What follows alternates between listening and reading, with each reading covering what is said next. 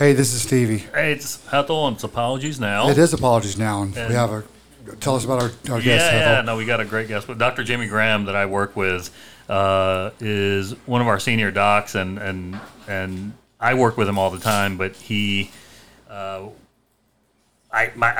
believe you lived through the civil rights movement, Dr. Graham. I did. Yes. I did. And It's an interesting word that you use, "live through," well, because it was Not everybody did. something. You might not have. Well, it's not to make jokes of something that was more tragic than probably people realize, but it was a challenge, and so anyway. well, you and I talked about doing this a long time ago, and then we took a big hiatus, and it was the right time. You were talking about why your name was Jimmy. Let's talk about that real quick. Well, my mom, I guess it must have been about 3 years ago. We were. My mom is 15 years older than I am, so she's always been to me like the older sister I never had. So. We would do a lot of things together, especially when my dad died about 5 years ago. So we were going on a trip, and we started talking about some things, and I'm not really sure how it came up as far as my name, because my youngest son, his first name is Jimmy, but his middle name is Judah. So he's not a junior, but I wanted to continue the name. The name, sure. So my mom said, well. Yeah, we named you. I'm firstborn, and I said, yeah. I said, I always wondered why you didn't spell my name with an IE, because the person that I thought that I was named after was a female, and her name was Jimmy, Jimmie, and she said, Who is this person? My aunt. Okay, It's my her aunt. sister. My dad's my great aunt. Let's say it that way. My granddad's sister. Got it. So she said, no. I said, what do you mean no? I mean, I spent Your whole life. a lot of decades thinking that I was named after that side of the family. Right. Matter of fact, I had used Trailer, which was my grandmother's, my dad's mother's maiden name, as like, for example, when you have to do a cap or something Sure. on a password, I used T for Trailer. Right. Because I thought that's where it was. Well, that was not the case. I said, no. She said, no. You were named after Jimmy Andrews. And I'm saying, who is Jimmy Andrews? She said, your Uncle Jim. See, we never called him Jimmy. I say, We always called him Uncle Jim. So he was never Uncle Jimmy to us. He was always Uncle Jim. Gotcha. So I'm thinking that, wow, all these years I'm thinking I'm named after my aunt. And after I'm named after my mom's favorite uncle. Right. And his name was Jimmy Andrews. So that's where the name comes from. Well, I wanted to talk to you as much as you would recollect and want to talk about your childhood. You've told me that you grew up in Atlanta. Yes, I did. And I don't know your formative years came around the civil rights movement. Well, it was kind of in the middle of the civil rights movement. The civil rights movement actually started in the 50s, and I was not I was not that old at that time. Right, I was what I call a youngster. right. And what people don't understand, and I guess sometimes when you're looking at something as far as coming up at a particular time, and again, I didn't know, and I'm sure that most people at that time didn't realize the historical aspect of that time for the United States and what was going on at that time in the United States. When you're in a situation where things have been a certain way for a long period of time, then sometimes people don't understand that's all you know. Right. And for me, as a child growing up, and actually it was not, I was born in Atlanta and I got an interesting story about Grady Hospital, Okay. Grady Memorial Hospital. You were born at Grady? Yeah, but see, most people wouldn't understand that people my age or my generation who came up in the South in the 50s, 60s, and into the 70s, we never called Grady. It was called the Grady's. And the reason why it was called the Grady's was that if you look at even the renovation work that they've done to that hospital the last 20 years, Grady Hospital is a mirror image of itself. What that means from a standpoint of Jim Crow, segregation, and things like that, it's supposed to be separate but equal. Right. But even though it looks externally like it's separate but equal, and I did my internship, residency, and fellowship there at Emory affiliated hospitals, which included Grady. Sure. Is that it's an exact mirror image of itself, because one side is AB. AB side was for people of European descent, white people, and then black people went to the CD side. Okay. And believe me, they separate doors? No, big hall, long hall Okay. in between it. If you ever in Atlanta, you look at it, you can see it. Even if you pull it up like on the internet, Okay. you can see that Grady is a mirror. That the foundation of Grady. Okay. It's even though they've done some things to modernize what it looks, it's a mirror image of itself. So when I was born at Grady, black women could not deliver babies in the OB suite. So they had a tent, literally a tent, in the back of the hospital for black women to deliver babies. So actually, I wasn't born in Grady. Right I was outside. born in a tent in the back of Right Grady. outside. Yeah, Okay. I mean, that was the way it was. So the OB suite was on the AB side. When and were the you CD born? side The didn't have AB When side. were you born? 1949. Okay. I'm 74. Okay. Okay. I know. I'm a young 75. I You get are all very, of that. very, very. Well, I tell people I'm the healthiest human being I know that's over 70. Right on. And or Power 60. to you. Power to you, brother. No medication, and I know that's genes. And I appreciate my family tree, and I've traced it back, so I know pretty much what I am. Sure. And it kind of surprised me a little bit, but maybe that's another conversation. But that was the way Grady was. Okay. Black women could not use the delivery room at Grady. There was only one. Okay. So they couldn't use the delivery room. So they had to deliver in basically, again, was a makeshift tent. And then they would take the mother and the baby to the floor. Anywhere on the floor on the CD side was okay. Now again, because later on I came back and did my internship and residency there. Even then, and this was in the 70s. Isn't that great though that you did your residency in the same hospital that you were born in a tent behind? That's nuts. Well, it's an interesting Talk about to me. success. To me, it's an interesting story, and if I share it, people normally have, that's very interesting. You were born in a tent.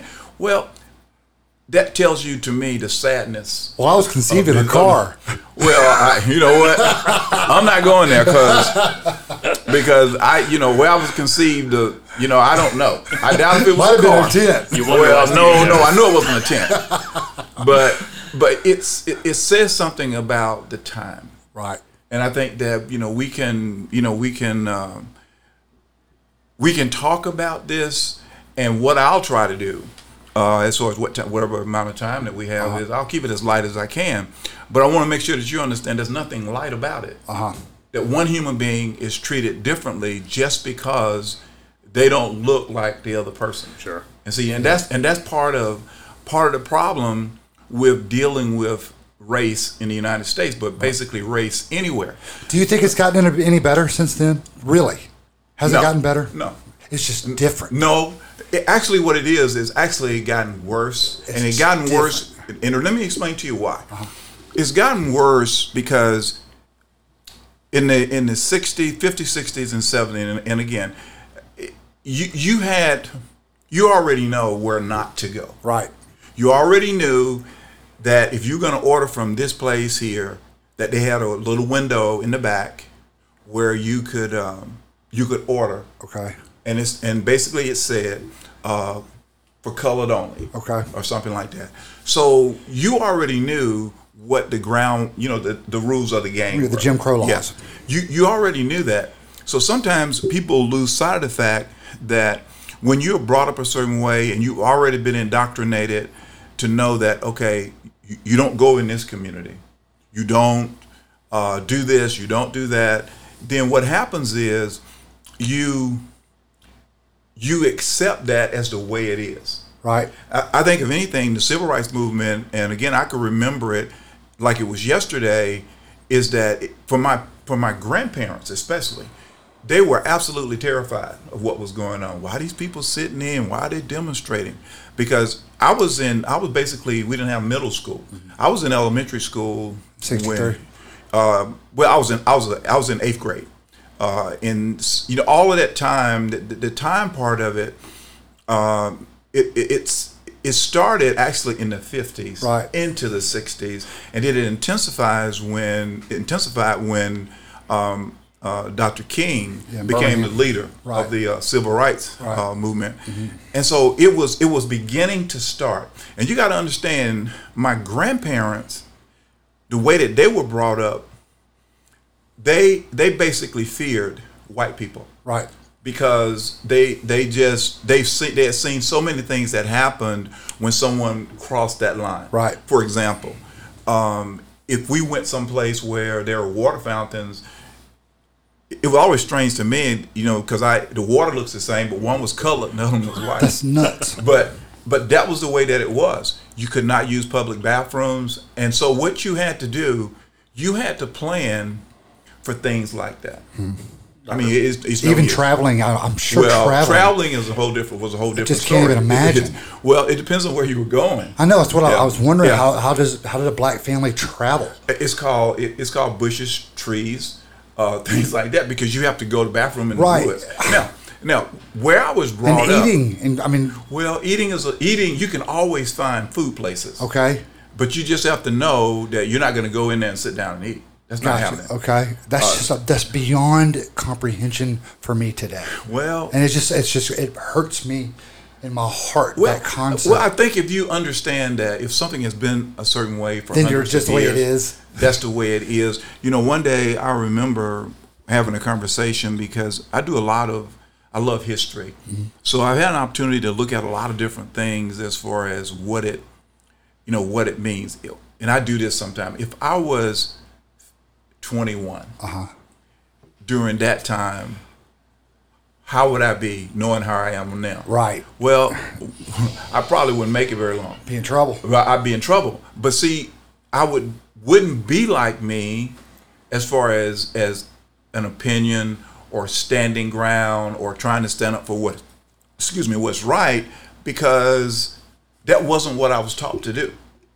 I was taught to kind of walk away from a situation, because think about it, you have probably never in your life been in a car and been pulled over by the police, and you are terrified that you may lose your life by any certain move or anything that you do. And that's today. No. It's been, it was worse. I'm sure, but that's even today, though. Yeah, but it's the same thing today. You think about it, it's kind of silly, and we kind of, and I think that we can go with something like this in a lot of different ways, but when you get pulled over, he's done something wrong, and it's not even the point. The point is, why, as an American, I'm not a person who's not less of an American because my ancestors came from West Africa.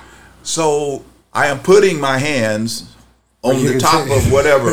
You can't. You don't want to have anything shiny or no sudden movements. Nothing. Yes, sir. So what you learn is how to adjust to the system that you were born into. Right. That's all I'm saying. Dr. One thing you mentioned earlier, I think what you were saying is that if you were 21, your opinionated 21 version through all this, you would have gotten in trouble because you would have had the wherewithal to speak up what you were thinking versus being treated earlier in your life to say, hey, walk away from a conflict instead of engaging it. Well, see, sometimes you can't walk away. Sure. Because the conflict comes to you. Right. Well, my question is, your parents, your grandparents, you were saying, were uneasy about the movement because of the fact that why are these people protesting peacefully and all that? Were they worried about the fact that why are we stirring this up? I've got a certain way of living. Yeah, I know how to live this way. Why are we stirring this up? Well, I think they were comfortable with the way things were. And now the reason is, and again, is think about what it may not make any sense to you. They don't want to stir white people up. Sure. Does that make sense? In other words, don't make them mad. Right. Just kind of like let it be and yeah, keep going. But complacency is just as bad. Well, it's worse. Yeah.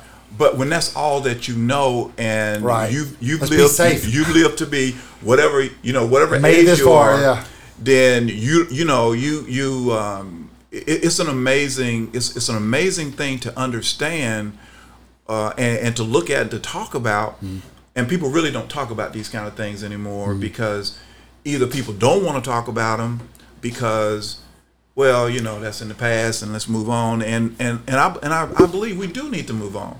But the truth of the matter is that unless we have an idea of where we came from, it's hard to understand maybe completely where we are today and then where we're going to go from today. History repeats I mean, itself. I literally have hundreds of stories about things that I dealt with growing up as a young person in Metro Atlanta, situations that really now even more so make no sense.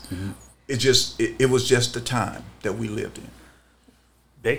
And so you grew up in this time where, kind of look the other way, disengage, try not to engage at all. And now the world's changing very quickly where the older youth, the grown men, the women are saying this can't continue happening. And now we've got protests, marches.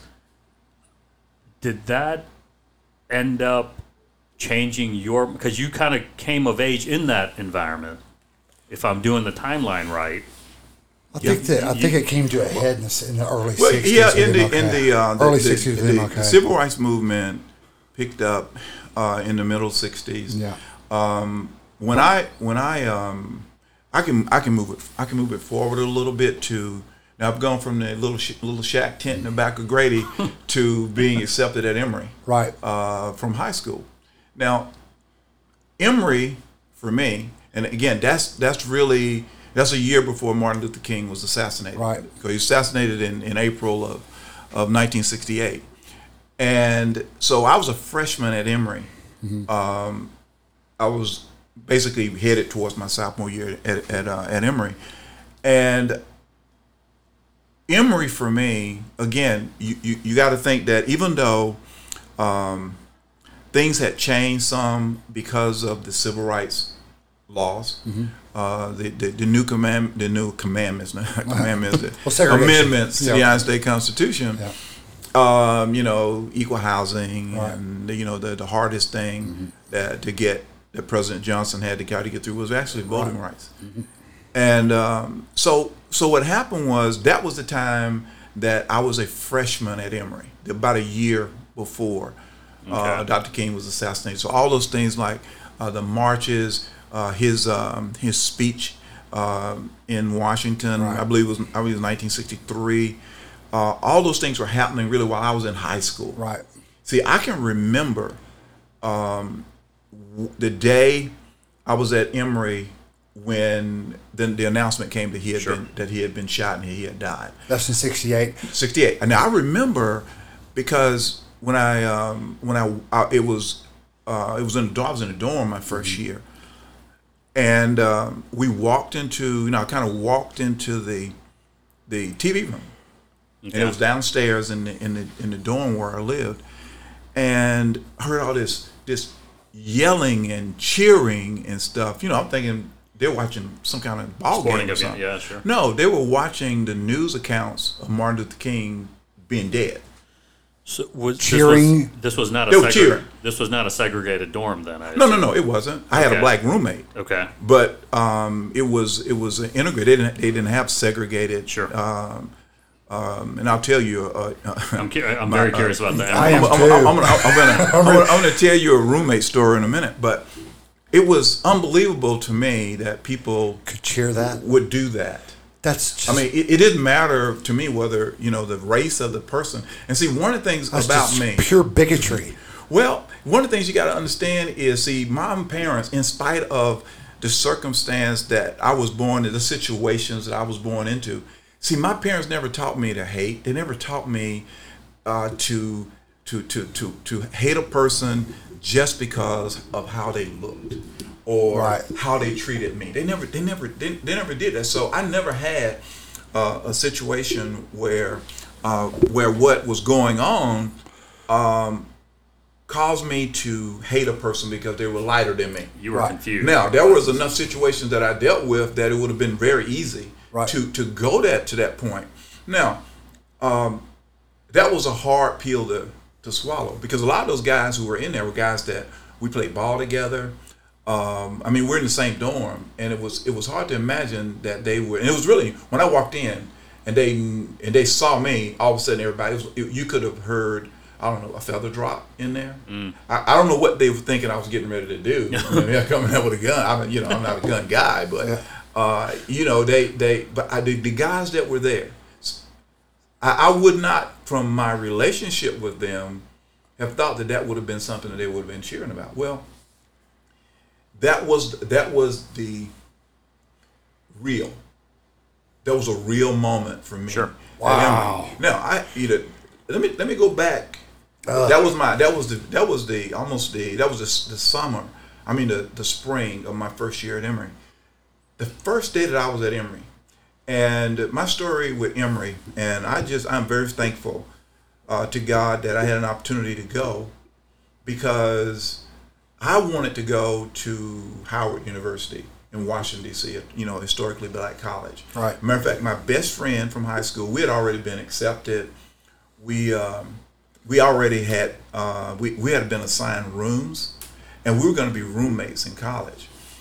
Only problem was I had applied for financial aid, but because my dad and my mom were living together, they said that my dad made too much money. Now my dad had, at that time, I think my dad had 6 kids. He brought home less than $100 a week. So I'm thinking, man, how poor do you have to be in order to get a scholarship for, like a NEED scholarship.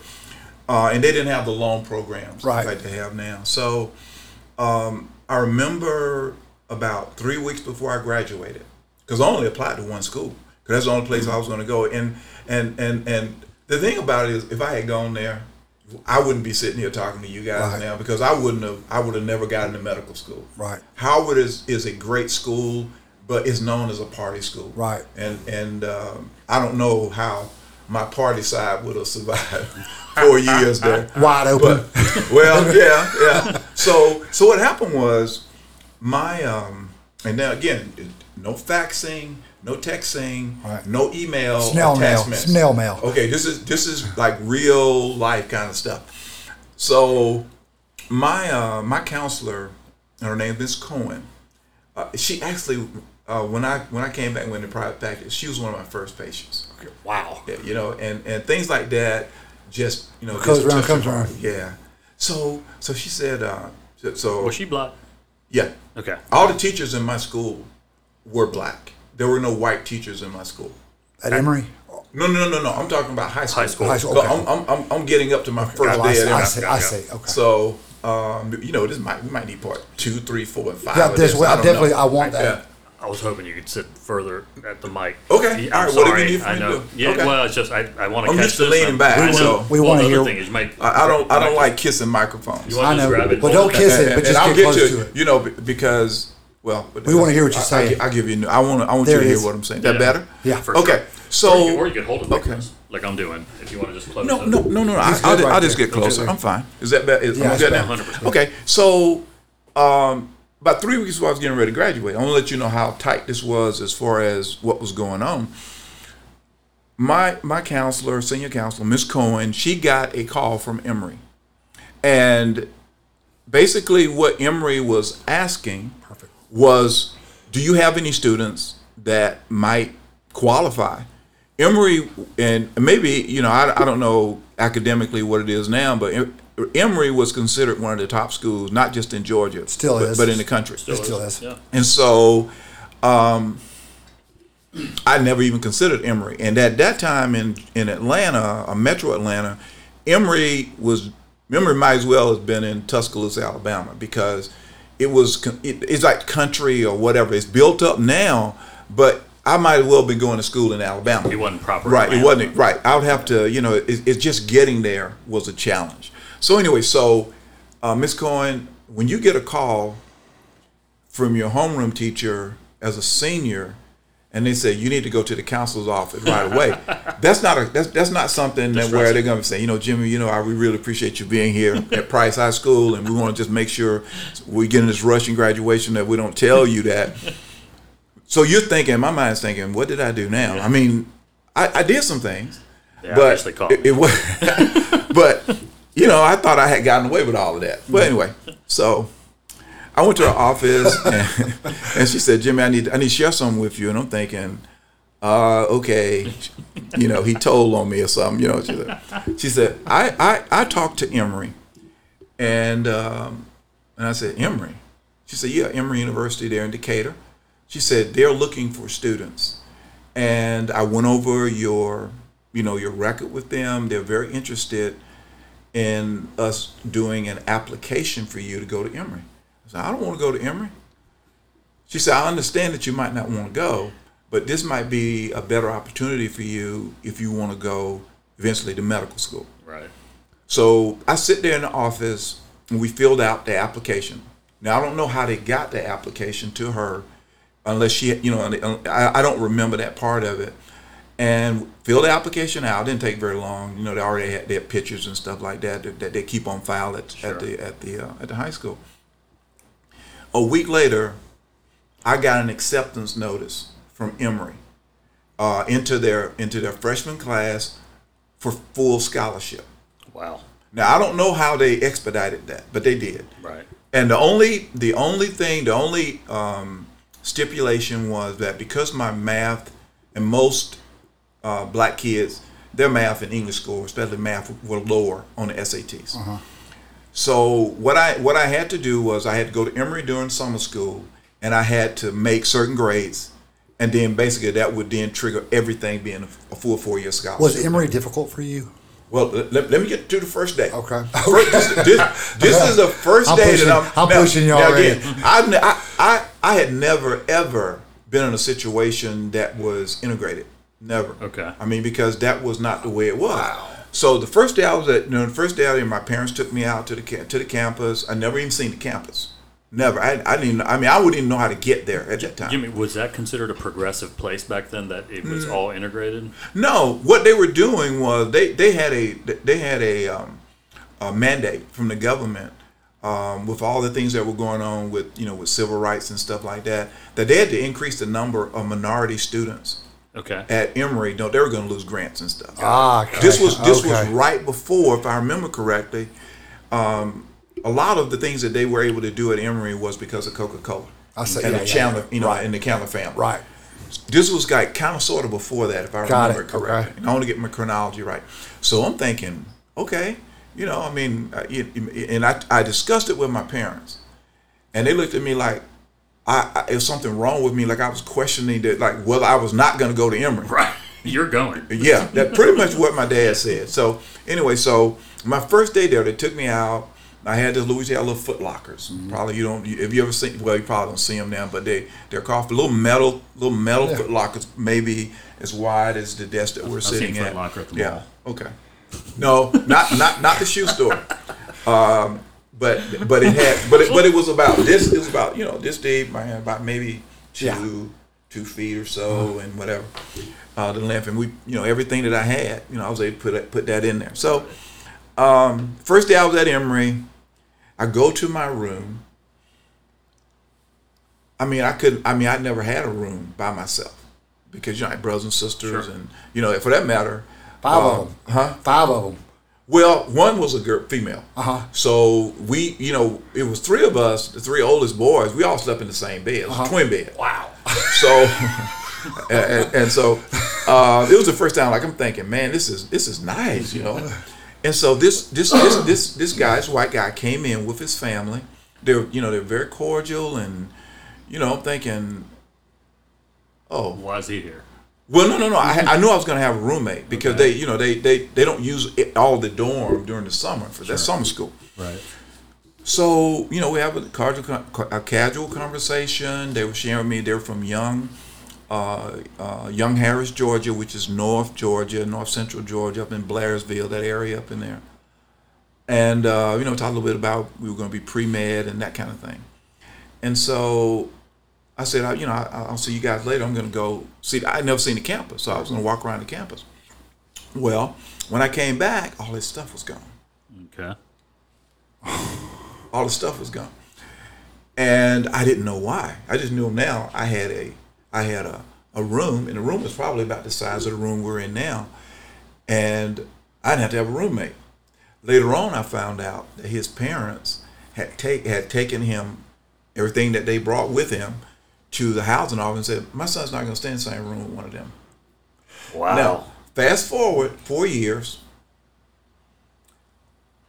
the guy is now an intern. Well, no, 8 years. I'm sorry, 8 years, because that would have been 4 years of college, Right. Med school. 4 years of medical school. He now is an intern at Grady, where I did my internship. So were you ahead of him, or No, we're in the same class. So We you in the were same also class. an intern. Yeah, Okay, at Grady got at the it. same time. Okay. And I remember, just kind of like staring him down. I remember you. And it was interesting because you could see he never apologized. Never. He never said, my parents, I'm not like my parents or anything like that.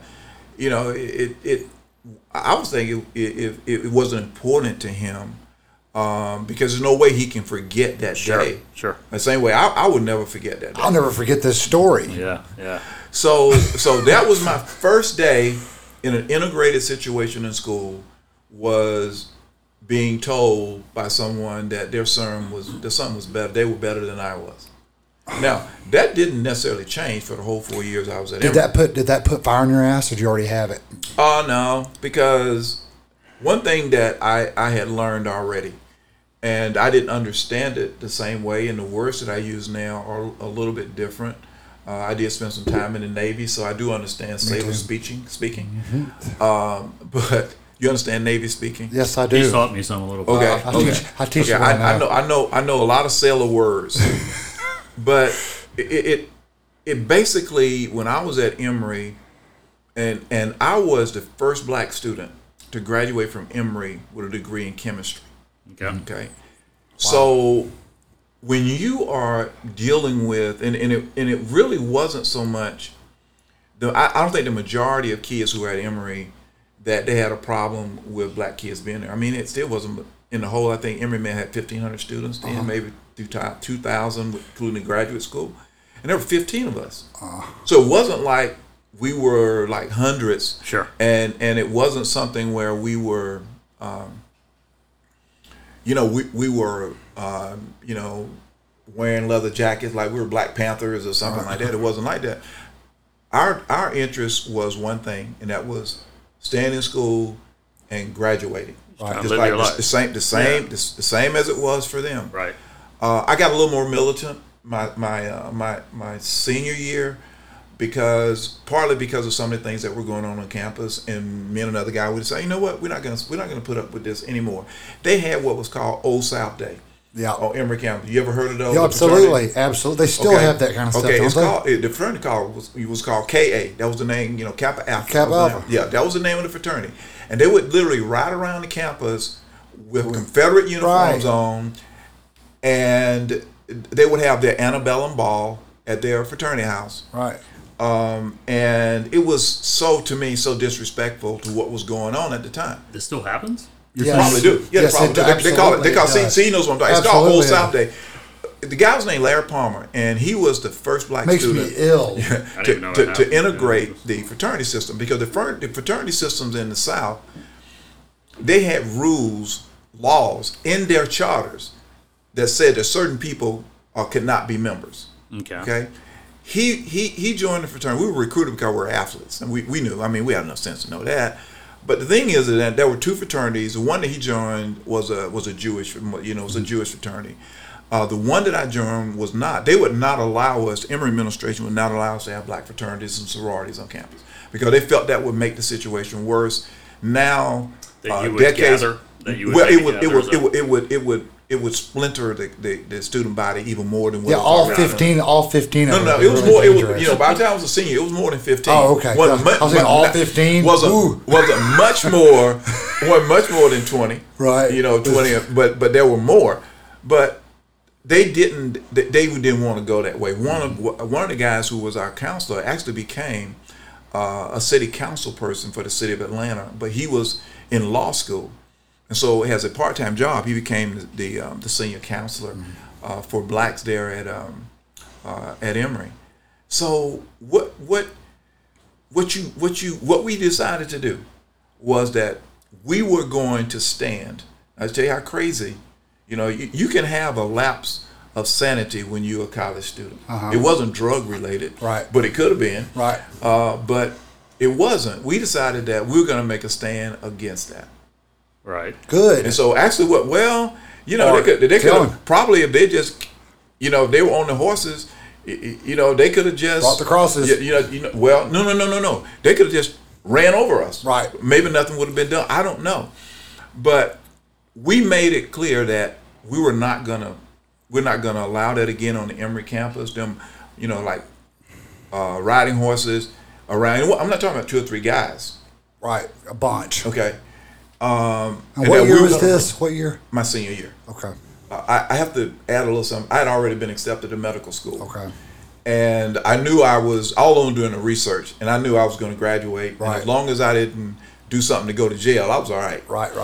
I'm not sure if that in the In back of your my mind whether I would have done it. But we made it clear that we were going to tolerate. They had to call it off, and it was the only time in the history of Old South Day at Emory that it wasn't held. Now they still had the ball. Okay. At the fraternity house, because they did that. But as far as the marching around, when I say marching, they were on horses, and then they had the carriages with the women with the the white dresses. Yeah. What I'm talking Yeah, about. yeah. Now, just Okay. to put things into context, what else was going around in the country and in the greater? That was 66, 67. So we were 67. already having kind of some splintering in different communities, and we were having. Yeah. Okay. All right. But again, what we're talking about now is that we're going from the sit-in Yeah, that was in 63. marching in the early 60s Yeah. to now it's taking on like a different kind of a mode. This is when you see when you saw the more militant part of Right. So they of were the not movement. trying to be in the spotlight nationally. I would suspect that they called it off strategically, like this makes sense to call off. It's not like anybody had good intentions. Well, no. Or I no? think Emory did the right thing because Okay. they didn't want us to get hurt. Okay. Yeah, I don't think they wanted anyone to get hurt. Wonderful. Okay. And so they can't. So they forced them. They didn't stop what they were doing in the fraternity house because that was just That's a party. That's right. just another weekend drunk party. Right. But the marching around, not marching around, but whatever you do with horses when you got 20 or 30 horses and Whatever that's called. Yeah. It's called a rodeo, I think. It's very Isn't that called a rodeo?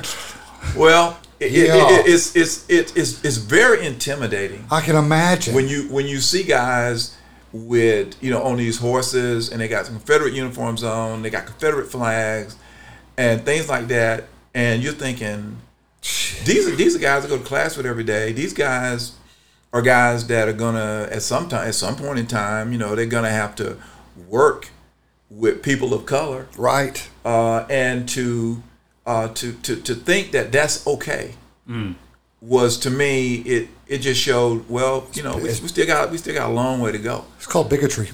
Yeah, it's that too. It's a lot of things. What is all that based on? Fear. It's based on fear, and it's coming up with those kind of things, and then basically being in an environment.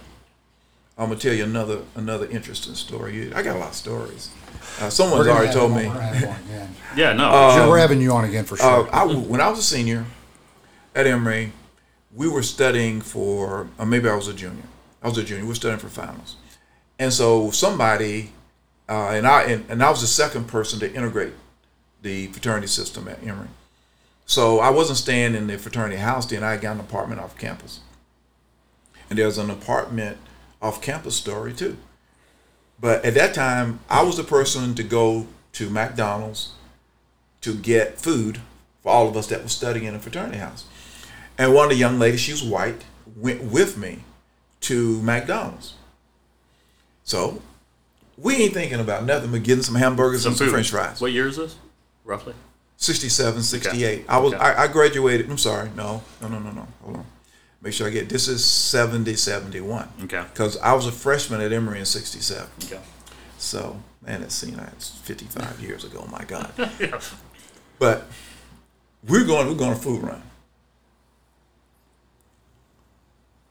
I saw the police parked in McDonald's parking lot when I pulled in.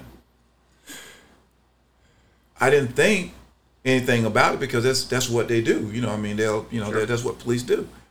So we went through the line, got food for everybody, and no, we didn't because they didn't have drive-throughs. I was about to ask you, did they have drive-thrus? No, we didn't. We went inside and got food. Awesome. We okay? There, I got him. Okay. Went inside, got food. And I mean, we had all these bags. I mean, it was a lot of food. I mean, it was probably, we were having like a study party, and it probably were 15, 20 people, so it's a lot of kids, food. yeah. Went back, put the food in there, backed out, went around to McDonald's, and then there's North Decatur Road, which is one of the main tracks that's near Emory. And we had to, traffic's coming this way, I have to go across the traffic to head back to Emory. Okay, traffic running north Druid Hills Road. Right. It runs east and west. So I had to go west to get back to Emory. So I pulled McDonald's, pulled out, and I saw him. You know, immediately the lights came on. Right. So I pull over, and the officer said, "Get out of the car." And me said something like, "What did I do?" And that really infuriated. I mean, he really got mad. You said something. Yeah, I mean, I didn't say it in a disrespect. I said, "What did I do?" Right. I mean, only thing I did was I turned out of the McDonald's. I wasn't speeding. I didn't go for enough to be speeding. Sure. Right. And so, I maybe probably shouldn't have said anything, but it wasn't disrespectful. I knew better than that. Right. So while he's talking to me, I'm getting my license, very careful about Sure. Yeah. like that.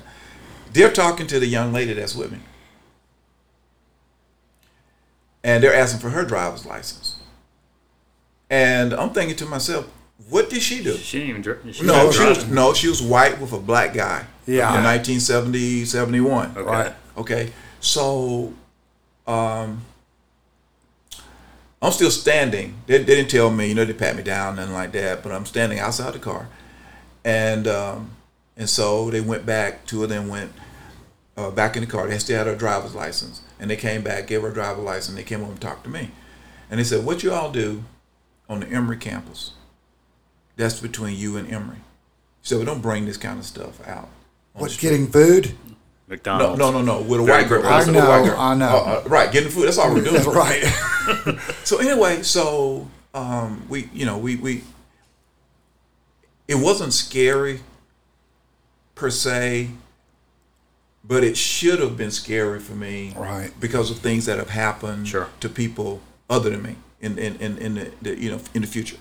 So we get back, and her dad was the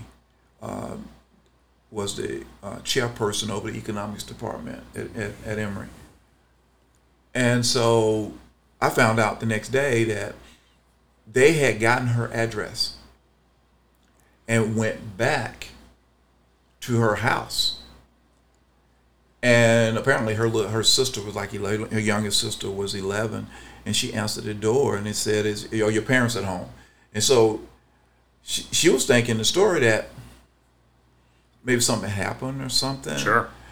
And so we need to talk to your parents, because we need to make sure that they know who she's with. Now, so they're talking to an 11-year-old about this. And so she said no. She said they're in a fraternity. They're all friends, and this 11-year-old Sure. told her, "Do you have friends like that too?" This is the police Holy asking the 11-year-old. The 11-year-old, her youngest sister.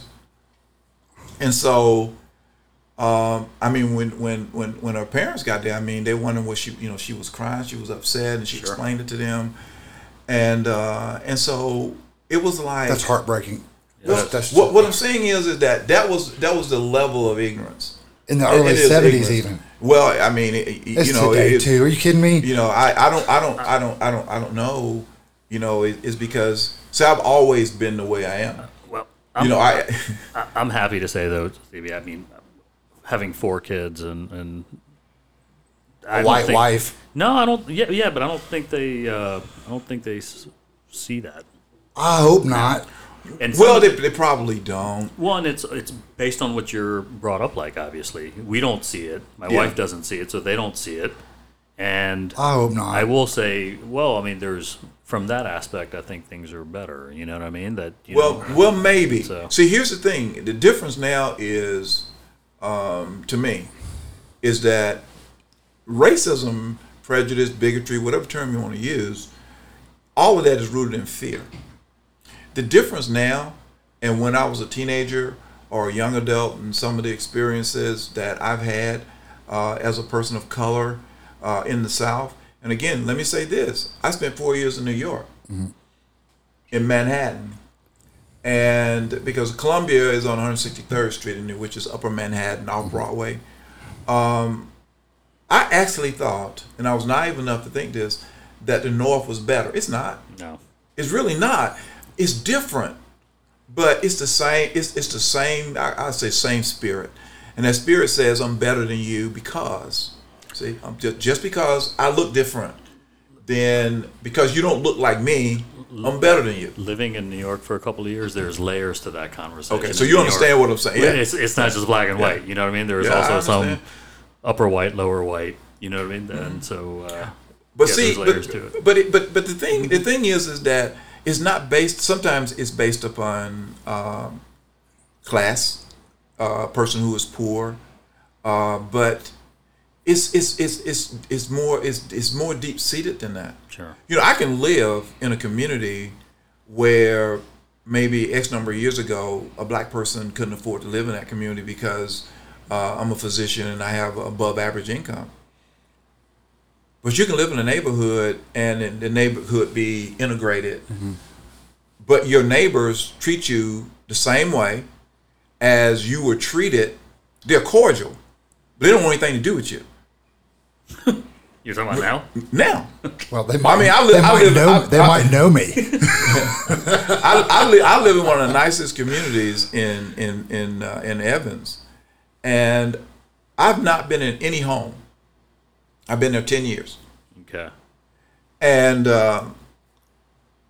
it's okay because I don't take it personally. Yeah, right, I was about to say. I don't. But it's the same. Have you it's had the same. anybody in your home? Yeah, I have. See, my parents didn't raise me to be like that. Gotcha. And part of it is you have to be taught how to hate. Right. Right. The natural thing for a human being is to love. You're the same way. You love. I mean, Well, and that's what I was saying that's earlier not- in the conversation, that it comes from the parents, and maybe that's the slow way out of this eventually. But, Well, I think the only way out of it is love. Sure. Because how do you explain, for example, in Africa, where all those people basically to me they look alike, but they actually to them they don't look alike. right. So tribal. Sure. Well, No, I mean, that's true. it makes no That's sense true. to me. Right. So it's tribal. it doesn't kind matter of where thing. you are. People do Yeah. that. People. So what happens true, man. is true. is that India's the until the same way. heart is India. changed. Same way. Yeah, and see, until the heart is changed, then it's all superficial to me. And the only person that can change a heart is that person. Right. Very much so. Kids have to be taught how to hate. Yeah. Whether it's in the 60s, 70s, 2020s, it doesn't matter. They have to be taught to hate. Kids fight. I mean, they go tell their mama, generally their mama, not their daddy. Yes, Go tell their exactly. mama, and then the mamas are fussing about about something. The kids out playing. Right. Stevie Wonder did a song, and it says, "With a child's heart, nothing will ever get you down. With a child's heart, there's no reason to frown. Life is as easy as a sunny day. Those kind of things. That's what a child is. Yeah. And see, and unless human beings, I don't believe that it'll happen in any of our lifetimes, learn that if you don't love, meaning treat another person in a way that you want to be treated, you can pass all the laws you want to. All the laws did was made it illegal not to serve a person that Right. you didn't want to serve. It didn't change the fact that you didn't want to serve them. Right. I was a short order cook in Atlanta, and I was 17. It was the summer before my senior year because I'm born in January. I had to wait a year to start school, so I actually was 7 in the first grade instead of 6. So I was short order cook at this like it's like a little restaurant. They have things around, looks like a little counter, and then they have little tables and I enjoyed it. And I learned how to cook. My grandma really taught me how to cook, but I learned how to be a short order cook. And also, I would bust the tables and things like that. That was just part of the job. I didn't have to wash the dishes because I didn't have time to do that because I was cooking. So one day I came in. I wasn't working that Friday, and I came in. I'm 17, maybe 18, to get my little yellow envelope because they didn't take out Social Security tax, stuff like that. It was just cash. And so I came in to get my pay, and I'm thinking, okay, I'm going to sit down at the counter until this is where I work, until the guy can bring my envelope. And the owner, and I'd never seen him like that. Now, there had never been any black people in that restaurant. But he said, "What are you doing?" I said, "What do you mean?" He said, "You're not allowed to sit out here. I'm the cook." And you're in there working. No, I was off there. Yeah, I know, I but you work there and you can't sit out. I was going to get my money. Right. Okay, I was going to get my money. I got you. And I mean, it was. Was it he was white like, or black? No black people ever ate there. This was 1967, 60, Okay. 1966, 67. So he was saying this is a rule. He wasn't saying this is culturally. You're No. not What he was saying was that it didn't matter what I did, I was not going to You're sit not at the supposed to. counter. Got it. Okay. Got it. No, I wasn't going to do that. Well, look. I mean, that was the last time that was next to the last time. I actually went back, and I had a just like in the Bible, Jesus' Last Supper kind of thing. I had my last dinner, and I won't tell you what I did, but it was one of the most wonderful cooking experiences I've ever had. I don't ask me because I'm not going to tell you what I did. At least not while we're recording. Not while we're recording, because then it becomes hearsay. Yep. If I tell you why this thing's on, then because I actually did it, but that's another story. You sparked something in my mind to think through that you wonder if ultimately this will ever completely change. Because I think through, we were kind of joking about it a second ago, but like in India, for you guys, everybody that's from India probably looks the same. In fact, I get mistaken for somebody from the Middle East and Northern Africa sometimes and all that. But in India, everybody can see that people look different and are from different parts. And there's bigotry there. I know. You know what I mean? But see, I know that. Yeah, I understand. Maybe the average person who doesn't look at history Yeah. and things like that, but I'm a history buff. But they don't, there's I no know reason. about India. So In India, it may be worse because of the caste system. Very much, and the tribalism, I kidding. guess, will probably never go away, regardless of it. Maybe it's the tribalism that's more the issue than skin color or anything else. Well, look, I would like to, we like Stevie was saying, it'd be cool to do this again. Yes. You know if what I mean? if Because you're- there's if so you're much to in. talk about. We can literally sit here all day and listen Well, to see, I haven't even gotten to medical school. Well, that's yet, what I'm bro. saying. I haven't gotten to private practice. I haven't gotten into, it's like sharing stories. Yeah. Well, To me, or things that happened.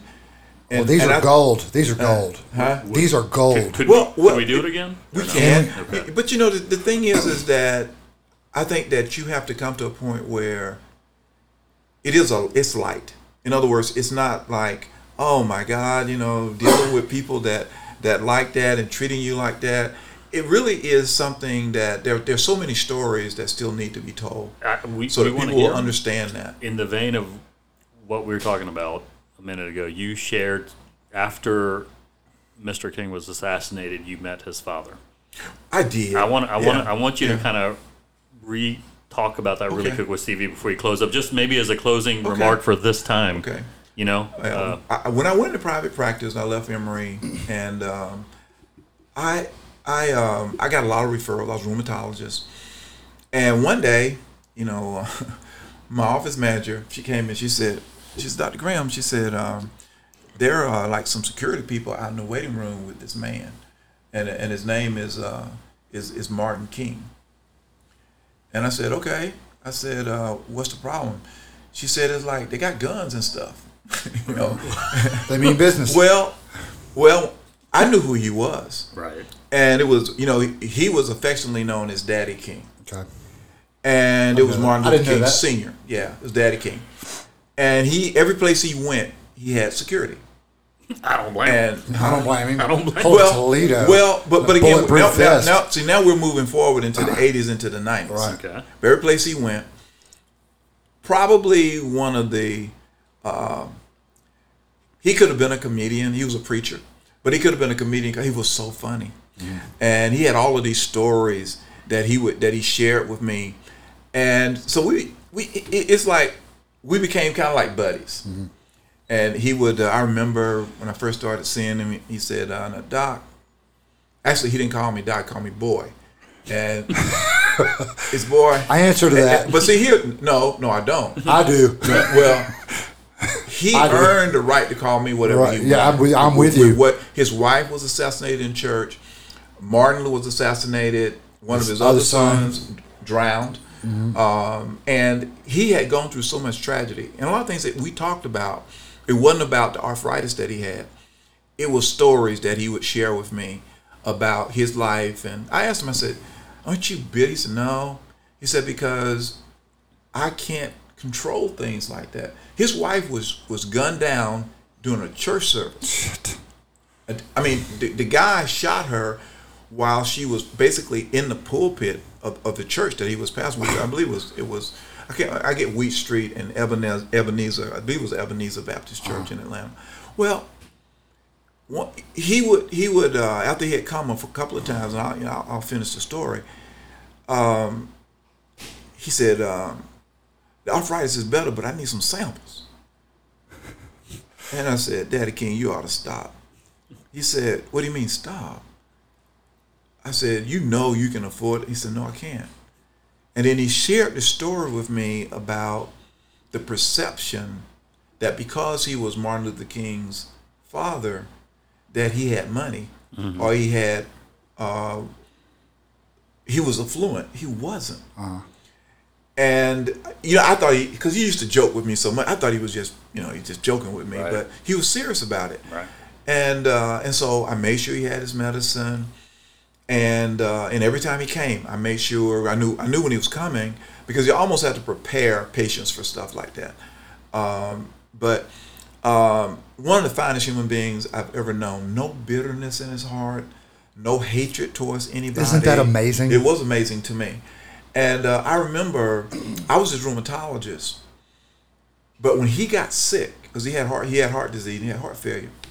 He didn't. There was a doctor who took care of the black elite in Atlanta, and I'm not going to call his name. I mean, everybody. I think he's passed away now, but he actually was one of my attendings at Grady when I was doing my internship. And what happened was that they took him to the hospital, and he told him, he said, "Don't call him." He said, "Call Dr. Graham." Now, his family didn't know me from Adam or Eve or anybody else. Right. And so he refused to be admitted, and it was Hugh Spalding Hospital, which had been the only hospital. Well, there were two hospitals in Atlanta where blacks could go when they couldn't go to the other hospitals other than Grady, and Hugh Spalding was one of them. And he refused to be admitted until they called me. I was on staff there. I was on staff at several hospitals at that time in private practice, and they asked me that he needs to be in the hospital. He's in heart failure, but he said, "You're the only person that he wants taking care of them." I said, "I'm not his primary doctor." And he said, "He don't care." He said, "Tell him to get down here right now."